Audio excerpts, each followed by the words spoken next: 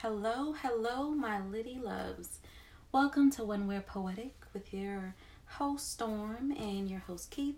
This is a podcast about a black king and queen coming together to discuss and dissect literature. We are back with another one, ladies and gentlemen. It's August, and I think that's a good time to review the principle of unity. There is a global pandemic occurring at this moment. We all know that. A global pandemic, excuse me.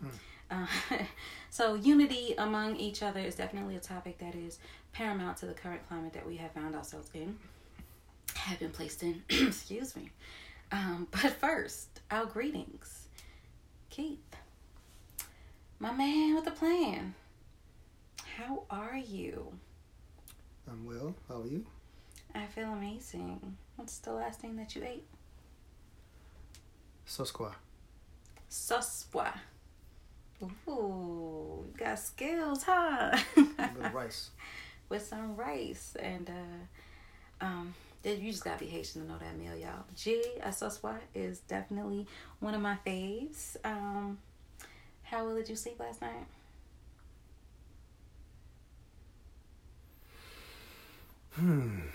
Yeah, think about it. Was it good sleep? I think I slept all right. I woke up without the alarm, so. Oh, that's good sleep. That is very good sleep. I woke up and turned the alarm off right before it came on. Oh, that means your body telling you it was ready to face the day. Ready for something. Right? It could be an alarm. Like, you ain't gonna get me sucker. How'd you sleep? I slept pretty good. Not as good as I wanted to. It took me some time to go to sleep. And I'll be needing like 11 hours. Mm-hmm. And I didn't get 11 hours, y'all. So, it wasn't that great. But I slept. And I did not have any bad dreams. So, that is my goal, usually. There we go. So, I made my goal. So, that's fine. That's beautiful. Oh, man. So, today's topic. We will be covering Dutty Boukman's Prayer and Sal Neg by the legendary Jacques Romain. All right, in this episode, we're diving into cross-cultural connections. So we got a Jamaican voodoo priest joining and starting a slave uprising in Haiti to the left. And to the right, we have a Haitian poet who had a huge impact on Langston Hughes. The Langston Hughes Harlem Renaissance. Come on, y'all. Yeah. The two were good friends and inspired many people worldwide while inspiring each other, which I think is such a beautiful thing. When your love for each other gives love and inspiration to like cross-cultural nations across, you know what I mean? I think that's such a beautiful thing. And I think that's actually the goal of connections, and love is to do that, right? So when you think of cultures that do the opposite, they're not getting it. They're not getting the hint, right? Yeah, on the same page. They're not. So we're going to start off with Boukman's Prayer because I just feel like it's a great way to start, man, So you're going to read it for us? It's a short prayer. Sure. Let's do it. Boukman's Prayer.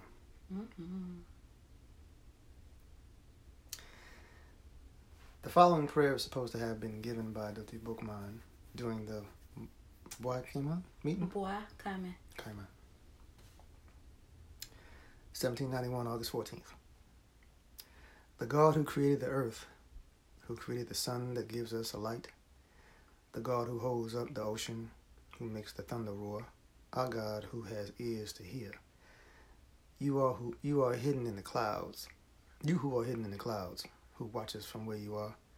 You see all that the white has made us suffer. The white man's God asks him to commit crimes. But the God within us wants to do good. Our God, who is so good, so just, he orders us to revenge our wrongs. It's he who will direct our arms and bring us to the victory. It's he who will assist us. We all should throw away the image of the white man's God, who is so pitiless. Listen to the voice for liberty that speaks in all our hearts. Now, nice and short. Mm-hmm. Boukman's Prayer, y'all. So Dutty Boukman was a leader in the Haitian Revolution, a leader of the Maroons, a voodoo priest, as we stated. We do not know his date of birth, so we don't have a zodiac sign because slaves were not typically important enough to be given their date of birth, right?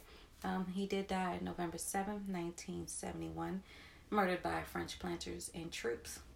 So he was born in Senegalese, Africa, or it could have been born in Senegalese, Africa, or Jamaica. But we do know this, that African-born slaves, or slaves that were close to their African roots, were usually the strongest. They're usually the ones that scared massa. So we can see why we're like, why they're like, he could have been just born there. Right. You know what I mean? Because the ones that were, of course, were born and conditioned into slavery were just more docile, easier to control. He taught himself how to read, which is how he got his name, which literally translates to bookman, man of the book, right? And so he was sold by his British slave owner. The Britons were, owning Jamaica, and sold to a French plantation owner. And that's how he ended up in Haiti, right? Taught himself how to read. He taught himself how to read, he taught other slaves how to read as well. And because of his intellect, this made him a very dangerous slave, right? This kind of reminds you, who else taught other... I mean, it's a historical thing. When you learn, you pass on that information, right? But I was just thinking of Frederick Douglass, who also taught. You could have died for this, guys.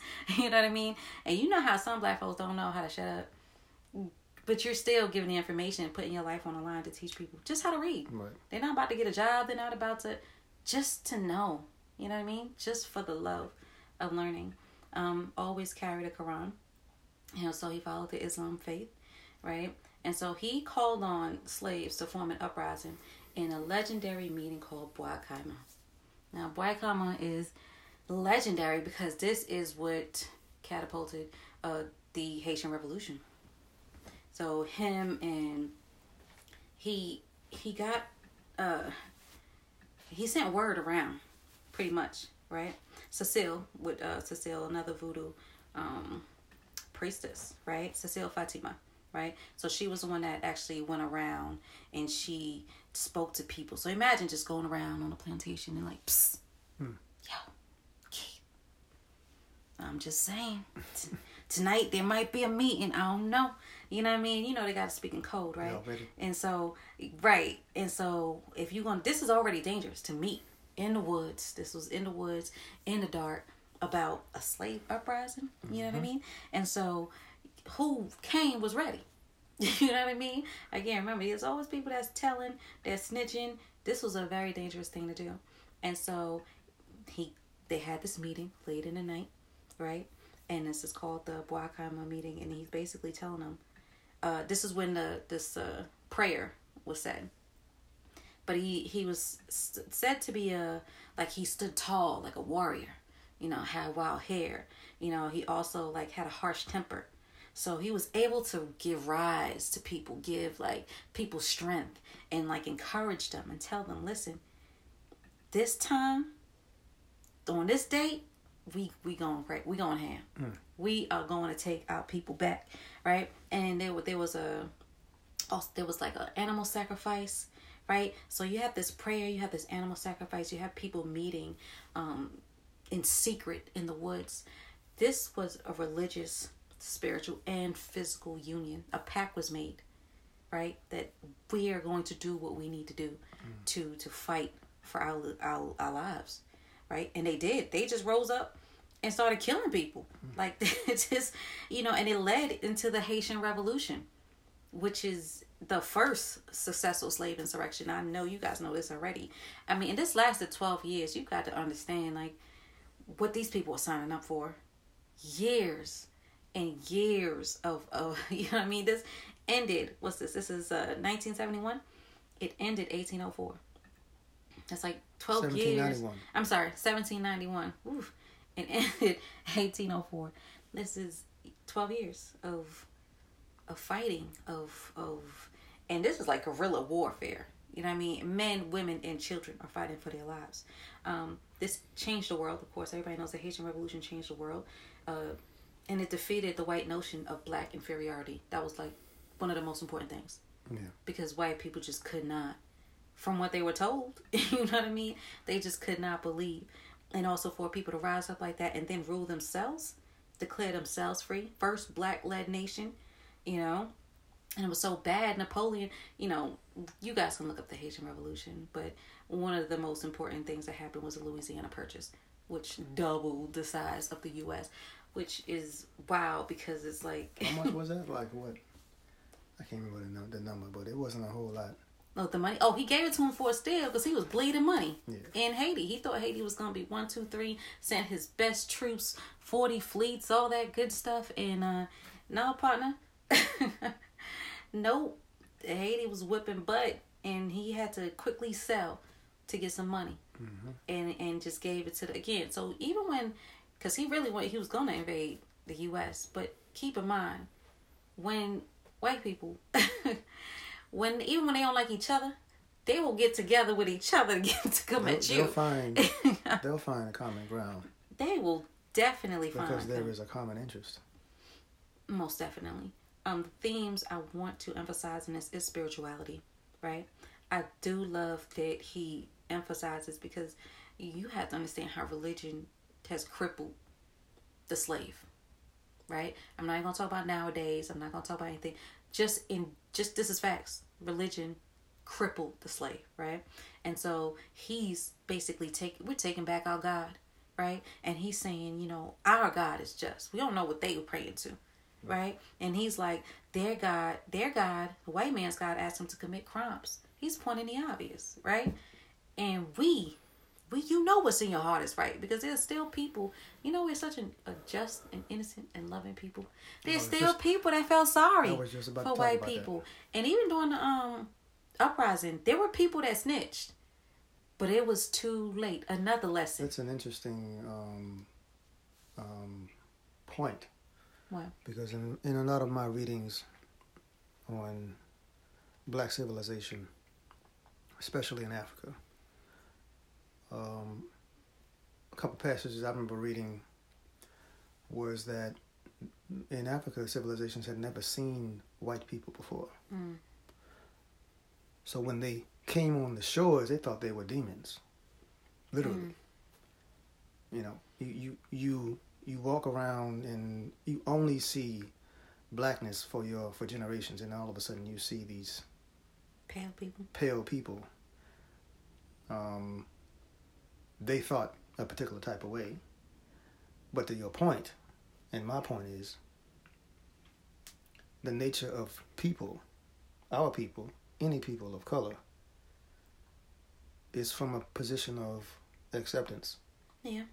Generosity, love, sharing, community, Native helping. Americans too. Native Americans pretty much gave everything to white people. We feel sorry for them. The point is that this is something that is innate in people of color. And it gets exploited. And it's a downfall of many civilizations because of that. But go ahead. That's a great point. So imagine snitching during this uprising. And that's what I was going to say. That's another lesson. Once you have a certain conviction and you have the numbers, remember the theme here, unity. It doesn't matter. They knew, you know, the slaves owners knew that this was a possibility. They had weapons. They just got beat. Like the slaves were not having it, and the slaves had numbers on their side. And keep in mind, the Maroons joined. Like in Haiti, it was more black folks than white. So again, keep in mind the mental hold that you need to be in a space that's mostly black folks, and to be controlling them like this, and to be treating them like this, because that treatment was barbaric. Right? And so... More to follow on that. Barbaric. But yeah, so, the conviction. I just love this prayer because he is speaking to... I believe that God is us, right? I don't separate my God into a separate person. I think God is an extension of us, right? And so, he's speaking to the God in them. Because like I said, some people had... Imagine, like, this is going to be a bloody war. Like, they knew what they were up against. They witnessed firsthand, like, how barbaric these people can be. And again, you know, Keith just said that that's not really our nature. So you have to pull something out of you to meet them where they at. To be like, no, I'm not going to live like this. My children are not going to live like this. I'm fighting. You know what I mean? So I felt like this prayer, he was speaking to the God in them. And that's why he's saying, listen to the voice for liberty that speaks in all our hearts. That connection, that unity, I think was such a good, that's how he got it. Not to mention, again, he's like a warrior. He's a smart man, knows how to gather the people. You also have Cecile Fatima, voodoo priestess. Women are, we'll talk into another time about how vital women are. You know what I mean? Mm-hmm. But again, it's with Cecile Fatima, and I love to stress men and women. You know, a lot of times in history, you just see the man, you just see, you know what I'm saying? In our history, in Black history, oftentimes than not, it's the man and the woman. You see us by each other's side. You see us, you know, she's gathering, she's nurturing, she's picking. She's buddying up with him and deciding this is what we're going to do. And he's like, yeah, I like this idea. It's not the man just decide what he wants and the women, I don't know, what Black history is, you know, the white history, the women are just in the back somewhere. Mm-hmm. Women just disappear. You know what I mean? Even spirituality with white people's marries somewhere in the back is God and his son. You know what I'm saying? So it's always us together, the Black and the woman. It's always the family. Again, unity. Those are my impressions on this wonderful prayer. Also, hold on, sorry, one more.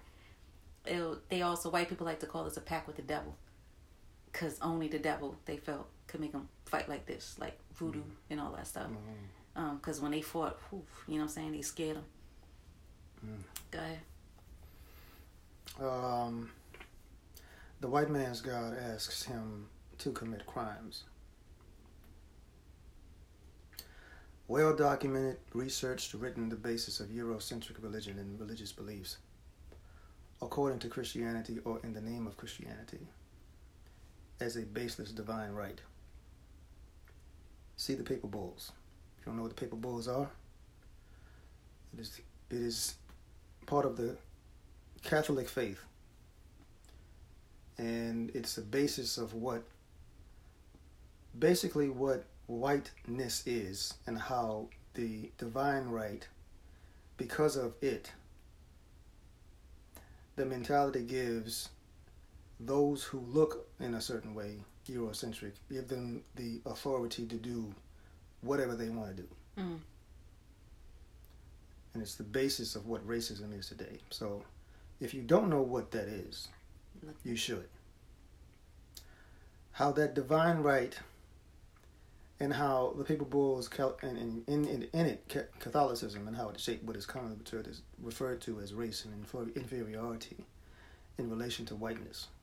How that, quote, divine right to appropriate, overtake, infiltrate governments, attack and subjugate economic structures, occupy nations, murder, torture, and eliminate entire populations, erase intentionally and in many instances, if not that, indoctrinate an entire people into a Eurocentric faith, thereby transforming them into whatever the Euro-based controlled system requires for said system to maintain its power.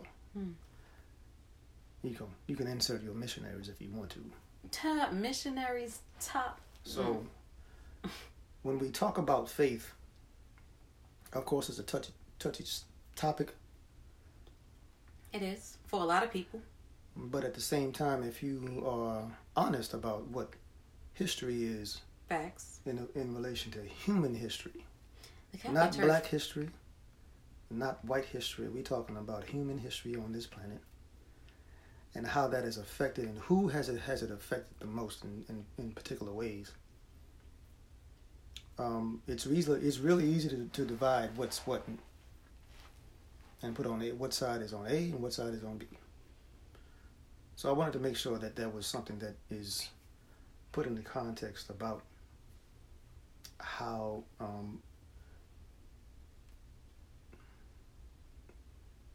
enmesh religion is with and faith oppression has been used as a tool. Yeah.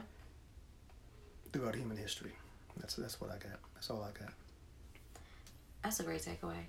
And I want to say, I like to tell, not like to, but remind people that the Catholic Church blessed a genocide. Like, blessed it. Like, you may go forth and kill these people in the name of God. Like, I just want to make that clear because there is a lot of pushback, and like you said, it is a touchy subject. It ain't touchy for me. For a lot of I talk about it all our day. folks. For a lot of our folks, it's a touchy subject, but really just because it's one of those things that we're going to have to unpack and heal. And just because something... We're not even going to talk about all of the... Not all. I'm not going to say all. But many, many, many books in the Bible where that origin came from.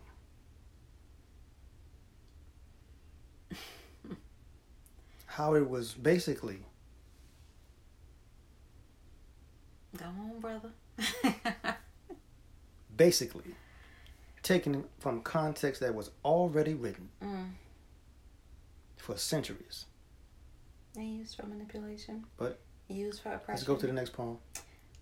We can but I do want to make a note. The denouncement of a white god was crucial to this revolution. And the Haitian Revolution is a blueprint, y'all. Don't forget that. It is a blueprint to black folks getting their freedom. We're going to go on to the next poem. And it's going to be by Jacques from Maine, legendary poet. And it's called Sal Neg, right? This is a French poem, but we have the translated version, which is why the title, I just kept the title, the original title of Sal Neg, which translates to dirty nigga. Y'all see? Y'all find out in the poem. So, do you want to read this one? Or you want me to read it? No, okay. Okay. There you are. We, the Negroes and niggas, the dirty niggas, we won't take anymore. It's simple. Through being in Africa and America, your Negroes, your niggas, your dirty niggas. Surprise. Jesus, Mary, and Joseph. Surprise when we catch, laughing hideously, the missionary by the beard to teach him in our turn with kicks on the behind that we don't give a damn about a God. If he's the Father, well then it must be we. Must be we're only his bastards. Too late. For we will have risen up from the caverns of thieves, from the gold mines of Congo and of South Africa. Too late. It'll be too late to prevent it. In the cotton fields of Louisiana and the sugar plantations of the Antilles, the harvest of vengeance of the Negroes, of the niggas, of the dirty niggas, of the dirty Hindus, of the dirty Indo-Chinese, of the dirty Arabs, of the dirty Malays, of the dirty Jews, of the dirty proletarians. And here we are standing up, all the damned of the earth, to finish once and for all with this world of the Negroes, of the niggas, of the dirty niggas. Sal Neg, ladies and gentlemen, by Jacques Romain. Now, Jacques Romain is a famous 20th century Haitian poet, author, political activist, diplomat, all around bad man, bad man, you know what I'm saying?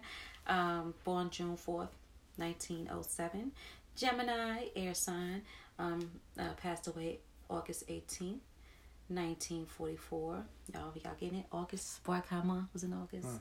My man died in August. Great time to bring these spirits up and just give him some praise, right? He's what we call a militant writer. And if you remember from when we were talking about Bad Mama Jamma, Gwendolyn Brooks is a militant writer. And those are poets who don't play nice, right? They don't appease the white crowd. They write for their people, talk for their people, represent their people fully, right? And so he was from a mixed race middle class, but identified with the black masses. His grandfather was the president of Haiti from the president of Haiti 1912 to 1913, right? And he was a part of a group of Haitian intellectuals who fought against the U.S. occupation of Haiti and for Haitian nationalism. He was arrested a lot and and then finally exiled from Haiti in 1936. He was very good friends with Langston Hughes. I will say this, and remember, cross-cultural connections, right? Langston Hughes traveled to Haiti to meet him. Spring of 1932. The Harlem Renaissance ended. He was a little depressed. Nobody cared about the black poet anymore. Y'all know the Harlem Renaissance, 1920s to the 30s, like this big flourishing of black intellect, creativity, brought on by the Great Migration, and kind of everything just kind of landed in the lap of Harlem. Right. Super cool. All the Southerns coming up, they finally being able to express their freedom. And so it was in style, in vogue for a while. And so this is during a time where it was no longer in style. And Langston went to Haiti to find himself. And he went to meet up and poets and artists and writers. And they asked around about, people. And he was told about this poet, Jacques Romain. And this is also, when Langston left Haiti, he left more political, more, aware, right? Eyes open. And so the two actually found the strength in each other. Jacques Romain wasn't that aware of the black struggle. And I think, again, this is why I bring up cross-cultural connections, because a lot of times that happens where in the Caribbean world, we stay in the Caribbean world, you know what I mean? And in the Harlem Renaissance, American black, diaspora kind of stays in their little section, and we don't really know what they're doing over there, and they don't really know what we're doing over here. We just kind of see each other as black people, but when it comes to unity and what's going on, we're not fully intertwined, and this is what happened when Langston met Romain. More to follow on that. This is where they're like, what? This is happening to you, and this is happening to me, and this is happening to me in a different way. But let me show you how it shows up in this way. You know what I mean? And so that's how they got together. He actually translated some of Romain's work from French to English. Romain is more known in Europe, in America, kind of shunned. It's still hard to find stuff on Jacques Romain because he was such a lightning bolt. Like, he was just not about that life. Even though he came from privilege, he just did not identify with it at all. And he spoke from a place of knowing because he did come from privilege, right? And Haiti was wild. So you have to understand what that means to be in exile, to have, to really have your life in danger. It was really real. It still is. You know what I mean? So yeah, he was very brave man, but just unafraid. And again, a militant writer, right? Not even talking this, but writing this down. So, I just love that connection between the two of them. The themes in this poem, unity, again, the denouncement of a white God, right? So it's going to start from the beginning, side neg, right? French for the word dirty niggas. And I believe he's saying this because, of course, this is how white people view us, right? So in saying that, in knowing that this is how white people view us, he's talking to them. This poem is very clear. Again, militant writer, right? So because the dirty niggas, this is how y'all view us. So clearly, in this poem, I'm talking to you. Let's just make it clear, right? We won't take any more. It's simple. Like, we just start out. Look, he starts out, okay, there you are. Yo, let's get it. You ever see people like ready to fight? Like, oh, okay, let's do this right now. You know what I'm saying? Yeah. So, and I love when he says, through being in Africa, in America. And again, with that unity part, I feel like he's saying like they do us the same like they do over there. But we're basically being in African America. You know what I mean? Like, we're in America, but like we're through with this. We're through with y'all doing us like this, right? I love when he goes, surprise, Jesus, Mary, and Joseph. So he was very anti-Catholic. Very, very much so. And very much against missionaries. Understanding the great works that they did, but again, just the oppression that they're enmeshed with. He spoke down on that and the exploitation. Y'all can look up missionaries and see that for yourselves, right? And then we said, when we catch you laughing hideously, like we see the missionaries for the exploitive measures that they take, right? to teach you your God. I'll feed you, but you have to literally give you your soul. They're buying souls, right? And when he says laughing hideously, I translate this to like their joy is ugly. They find joy in destroying and oppressing black people. Like, you're laughing. It's just supposed to be a joyful thing, you know what I mean? But it's hideously. Like, it's so ugly because this is what you find joy in.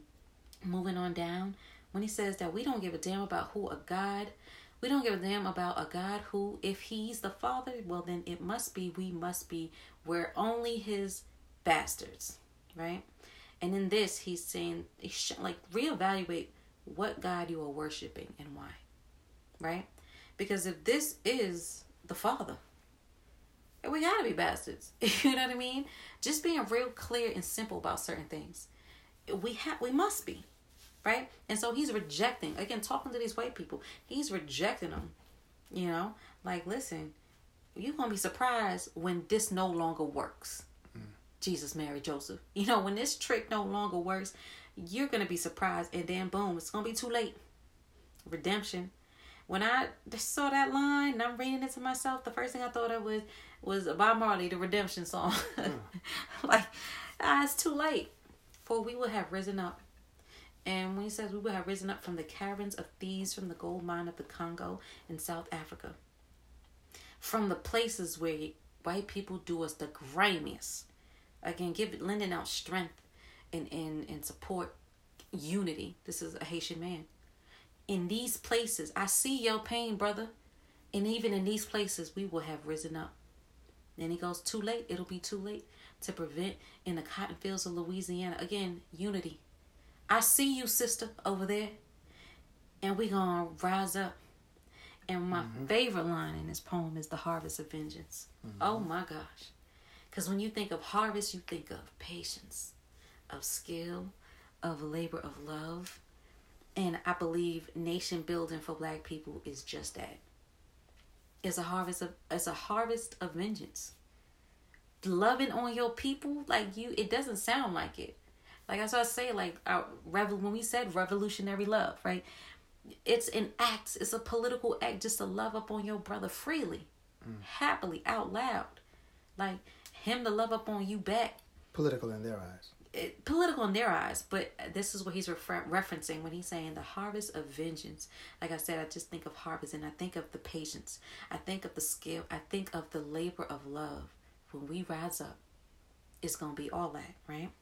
Then he goes in of the niggas, of the dirty niggas, of the dirty Hindus, of the dirty Indo-Chinese. And if you want to think back to a prior episode, Baraka kind of did this. Amiri was just kind of like including everybody, right? Rounding up the people. Now stay with me now. Also think of Dutty Bookman, right? Like, you got to know how to get a rise out the people. You got to know how to get to the heart of people and make them stand up and get this harvest of vengeance, right? And so he's talking about the dirty Arabs, the dirty Jews. This is how white people view all of us, right? This is how they treat. This is how they think of all of us, right? So he's catching all of their eyes. And he goes, and here we are standing up, right? In spite of what white people think. And because those are opinions. You know what I mean? The dirty Jews, the dirty Arabs, these are all opinions. And in spite of what they think, here we are standing up. Ain't that funny? Here we are. After all this garbage you guys were spewing. You know what I mean?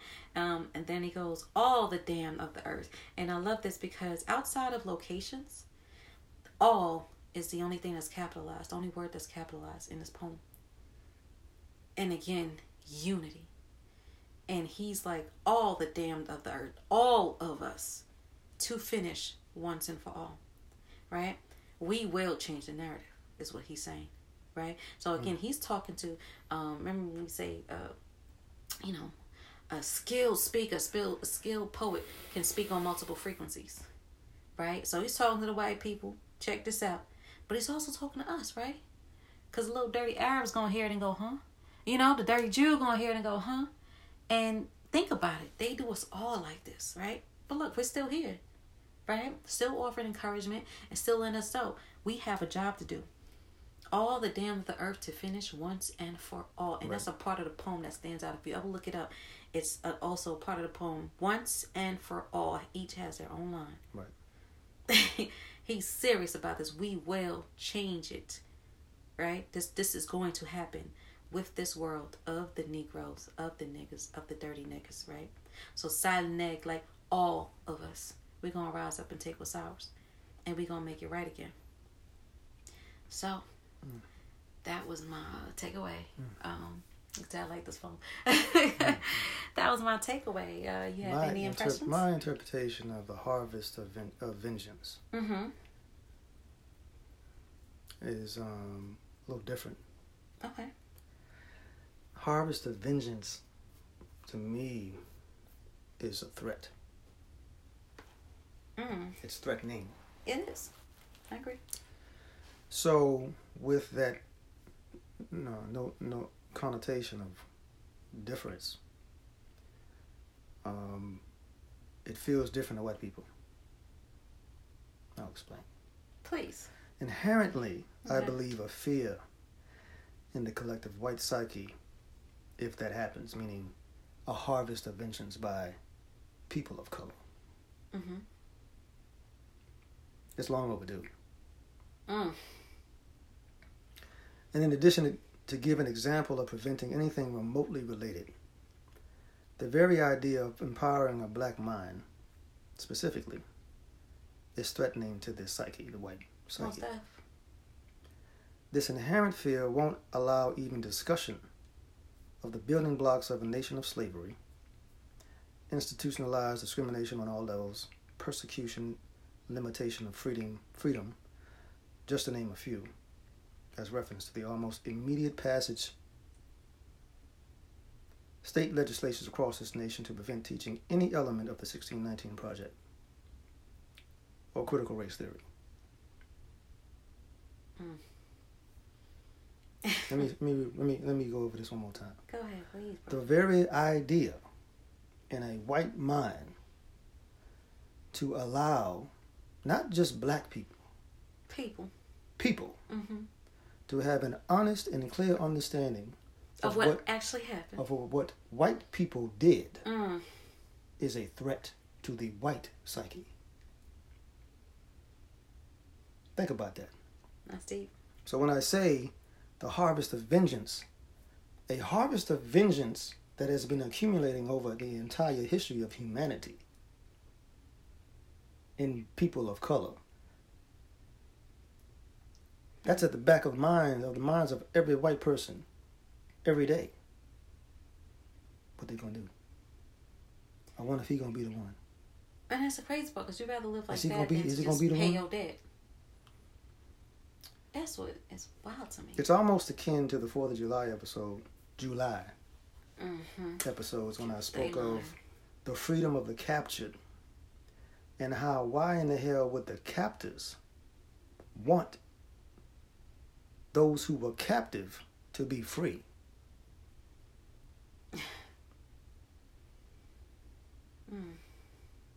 And all of a sudden help your prior property be prosperous. Ridiculous. It was. Why would the system of white supremacy want the people who are subjugated to be aware? Why would they help? This is my point. Why would a society built on denial all of a sudden want to help and understand anything? Ridiculous. It is. Just the notion of it. It's. And I wanted to add something else when he was talking about of the dirty Arabs, of the dirty Malays, of the dirty Jews, of the dirty proletarians. I'm adding of the dirty Africans, the dirty Dominicans, the dirty Hondurans, the dirty Asian Pacific Islander, the Alaskan, the First Nation, the South American, the fill in the blank fear of a black planet. Yeah. That's fear. It is. Like, you're literally, as a person of European descent, you're like surrounded every day. You are. You are. And everybody has their culture. There is no minority in reference to melanated people on this planet. Tribe. It is numerically impossible. Tribe, y'all. The minority of human beings on this planet are those who classify themselves as white. That is a fact. The requirement and labeling of this lie is to engender psychological inferiority in a people. Divide and conquer. An inherent mental inadequacy from infancy throughout life. Have them believe it in order to maintain control, psychologically and mentally, and power in the system of white supremacy. We are no minority. There was nothing about us that is a minority. Sure ain't. Words have power. Words lend power to an inevitable reality and consequence. Words can change an entire people's trajectory in existence. See religion. We're talking about religion. Yeah. It's a big part of it. It's How a much big part has of it. religion made a difference in multiple countries of Africa by being infiltrated by missionaries and Christianity and all these other things? Stockholm syndrome. The person that's doing you Those wrong are my points. is the person that's feeding you and helping you. It's very evil, very oppressive, very subtle and sneaky as well. Very good point, sir. Do you are you ready to move on to rating? Sure. Bookmind's prayer. How many sons?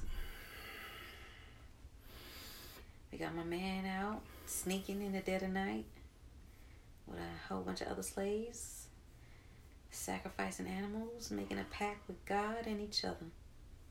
We're gonna wake up and kill everybody who ain't black. I'm doing 5 for both. Oh, I'm gonna have to join that 5-son train, brother. I'm definitely gonna have to join because Dutty Bookman is an amazing individual. Cecile Fatima, but those are power players in history. Jacques Romain, Langston Hughes. I mean, power players, and all of these people have made waves that touch this entire planet. Touch so many people. You know what I mean? So definitely 5 sons on my part too. Okay, we got a 5-son episode. Alright, so we ready to go on to our bars segment? Bars. Oh, okay. Lyrical bars that are impressive. We both come up with one. You can go first. Decide if it's bars or not. Alright. So I'm gonna go with, we're going to go to the year 2000, y'all. We're going to go to this album called Voodoo. And this man called D'Angelo. And no, he ain't telling you how does it feel. This is actually a song called Africa. And here's my bars. Africa is my descent, and here I am far from home. I dwell within a land that is meant for many men, not my tone. The blood of God is my defense. Let it drop down to my seed. Showers to your innocence to protect you for all eternity. And with this wood I beat this drum, and we won't see defeat. From kings to queens become a prince. Knowledge, wisdom is understanding. Knowledge, wisdom is understanding what we need. And that is D'Angelo. Voodoo album, y'all. Y'all need to get some D'Angelo. Where's D'Angelo from? Where is he from? Don't act like you don't know. I don't know where D'Angelo is D'Angelo's from Portsmouth, Virginia. He is not. He Ooh. ain't from no Virginia. Why He you got mad? too much soul. Why you tonight. mad? You mad? He got a little too much flavor. He got, y'all, It's I don't a even lot. really believe Keith is from Virginia sometimes, y'all. Like, Look it's here. just, we'll debate this It's a later. Virginia thing. You wouldn't understand. We'll debate My this. bars. We sick and tired of your ism, schism games. Dying to go to heaven in Jesus' name. We know when we understand Almighty God is a living man. You can fool some people sometimes, but you can't fool all people all the time. And now we see the light we're going to stand up for your rights. Bob Marley. Get Up, Stand Up. 1973. Hey, get up, stand up. Hey. Now you know I'm going to get at bars. It's Bob Marley. Yo, we're not even going to intro. We're not going to explain. It's Bob Marley. I shouldn't even have to explain D'Angelo, but I'm going to let it slide. What you think about Africa from the Voodoo album? That's bars. All right. That's bars. Thank you. He dedicated that song to his son, by the way. Real dope. I get bars to anybody from Virginia. Don't do that. Don't do that. It's inherent. It's still up for debate. I don't know if he really from Virginia. Would you like to bet? I'm Caribbean, y'all. So anytime I what bet would you like to make? I like taking just money. American. I just have the question. Will we shake on $5? I have the question. Man, I'm not shaking on $5. Oh, I'm just saying. You don't want to? You're not confident? I just want to further examine this. Why does it have to be a bet? Well, this is on the spot. I don't like that. No, I'm not doing it. You're so sure. I mean, you can just make the bet. So, we learned a lot today. I win. We learned a lot today. We gathered into the woods late at night. Those who came, those who didn't want to listen to Cecile Fatima and just went to bed, y'all lost. You know what I'm saying? Y'all just woke up and the uprising was happening. So, you just missed out. Those who, came and drank some blood with us and made a pact and prayed with Dutty Boukman. We had our little prayer and we started up the Haitian Revolution. Then we went to Haiti. We took that boat with Langston Hughes and we went to go visit Jacques Romain and listen to him talk about Salneg, right? And how we're going to rise up and take back what's ours. We spoke about unity, right? And cross-cultural connections, right? Just because somebody is from a different place than you doesn't mean that you can't learn from them, right? Doesn't mean that you guys don't have a lot in common. I want to give shout outs. I want to give a special shout out to Miss Marie. She listens to every one of our episodes. She shared that her own mother would warn her against shaving her body hair. So our hairy conversation episode really resonated with her. Thanks, Mama, for listening and reaching out. Enough respect. Mm-hmm. I do have a homework assignment. And I will say that whether it's someone in your neighborhood or someone in history, this week's assignment is to seek out a person that comes from a different culture and reflect on your similarities as well as your differences, right? And just to see what are they doing or have done that you could, what are they doing or have done to be an asset in their community that could inspire you to contribute to yours. And by community, could be a neighborhood, could be just your family, right? What are they doing to, that could be inspiring you? Certain cultures cook more. Certain cultures, have meetings, family reunions. Just look into different cultures. I know family reunions is something different from me. I didn't grow up with it. I'm super Caribbean. But that's like an American Black thing. And I love that. I actually want to, I don't know how I'm going to do it, but that's one of the things that inspired me. But something to that effect, right? Grow, learn from each other. That's this week's homework. And, then, let me know what you find out. Hit me up on the When We're Poetic Facebook page or Instagram, WW Poetic Podcast. Don't forget we have a When We're Poetic playlist on YouTube. If you're looking for some little tunes, right? All our bars, we put, our music up on there just so you have a reference. Am I missing anything, Keith? No, that's about it. All right, guys, that's all it's going to be. I think that was a lot. Y'all don't be doing your homework. Y'all need to do your homework and hit me up and let me know what's going on. But this is it. That's it, y'all. This is When We're Poetic, sending love and light your way. Peace.